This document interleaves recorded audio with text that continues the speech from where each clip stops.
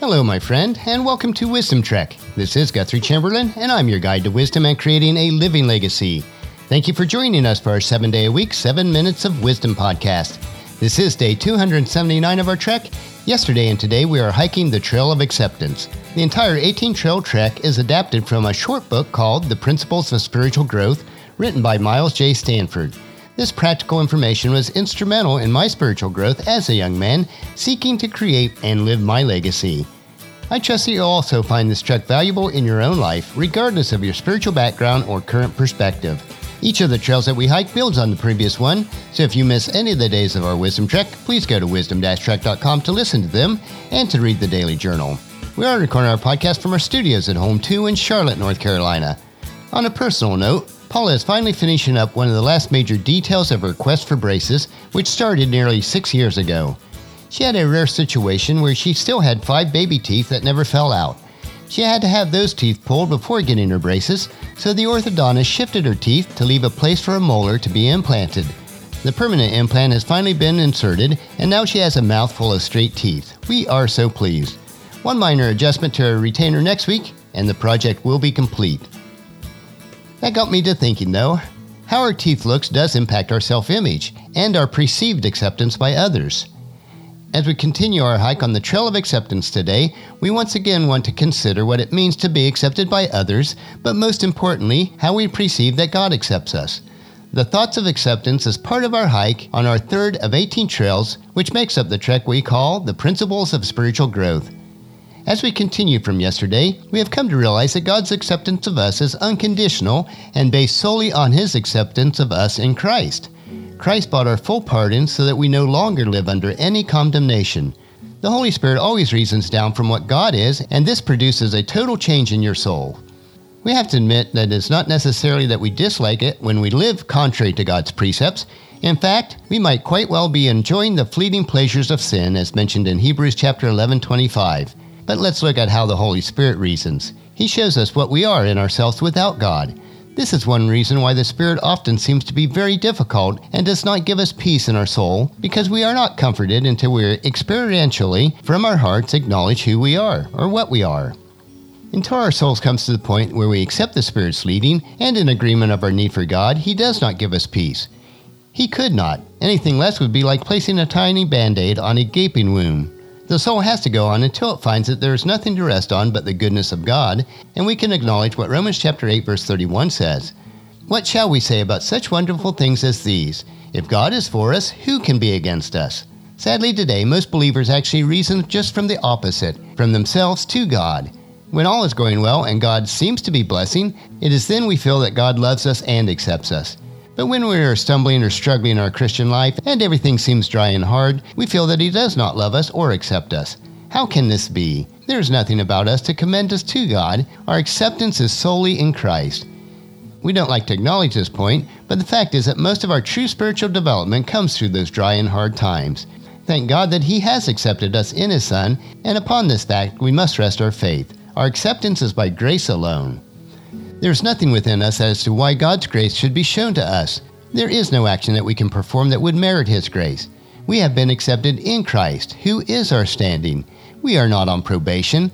As far as our past life is concerned, it does not even exist before God. We died at the cross, and Christ is our life. Grace, once given, cannot be withdrawn, for God knew all human demands beforehand.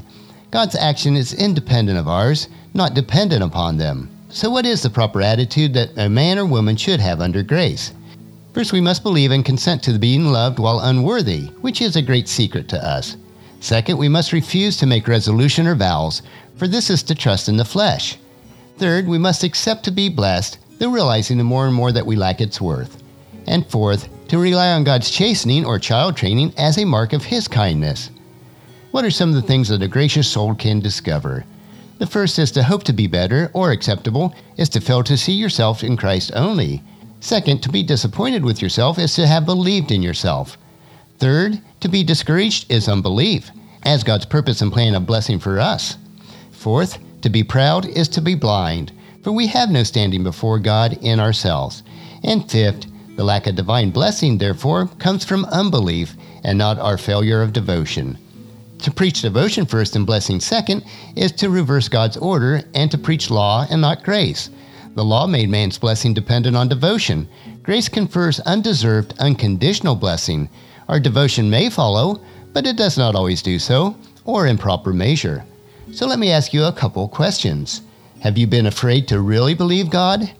And has your fear been a hindrance to allow others to really believe Him? We must never forget what Isaiah chapter 55 verse 8 says, "My thoughts are nothing like your thoughts, says the Lord, and my ways are far beyond anything you could imagine." To some people, constant drama in their life is the only spur to action, and many religious and psychologists are dependent on fear to keep their followers in line. Fear is not always bad in certain circumstances, but God has a higher and more effective motivation than fear, and the primary one is love. Fear, after a while, produces only numbness, but love flourishes on love. To promise a person the certainty of their eternal destiny may seem, on a human level, like playing with fire. But this leaves God out of the picture. For those who have the deepest appreciation of grace do not continue in sin. Moreover, fear produces the obedience of slaves. Love engenders the obedience of sons. Until the Christian is absolutely and scripturally convinced of their standing, they are not going to do much standing at all, but will crawl around like an infant. We are commanded to stand firm, but in love. In 1 Corinthians chapter 16, verse 13 and 14 says, "Be on guard, stand firm in your faith, be courageous, be strong, and do everything with love." We are accepted fully and forever by God, and we can have a great confidence, comfort, and strength in the promises of 2 Thessalonians chapter 2, verses 16 and 17. Now may our Lord Jesus Christ Himself and God our Father, who loved us by His grace, gave us eternal comfort and a wonderful hope, comfort you and strengthen you in every good thing you say and do. On our principles of spiritual growth, over the past 2 days, we have completed the trail of acceptance. We have learned, without a doubt, that we are fully and unconditionally accepted by God because our acceptance is solely based in Christ and not in ourselves. I trust that you'll understand and accept God's acceptance of you. During the next 2 days, we will hike the trail of purpose, as we will explore what God's purpose is for your life. This may provide you the very foundation that you need for your life plan blueprint. Every trail that we hike will help us to create and live our legacy each day. So encourage your family and friends to join us, and then come along with us tomorrow for another day of Wisdom Trek, Creating a Legacy. That will finish our podcast for today. Just as you enjoy your daily dose of wisdom, we ask you to help us to grow Wisdom Trek by sharing it with your family and friends through email, Facebook, Twitter, or in person when you meet with them, and invite them to come along with us every day. The journal for today's trek can be found at wisdom-trek.com. Thank you so much for allowing me to be your guide, your mentor, but most importantly, I do consider you my friend as I serve you through the Wisdom Trek podcast and journal each day. As we take this trek together, let us always live abundantly, love unconditionally, listen intentionally, learn continuously, lend to others generously, lead with integrity, and leave a living legacy each day. This is Guthrie Chamberlain reminding you to keep moving forward, enjoy your journey, and then create a great day every day. See you tomorrow.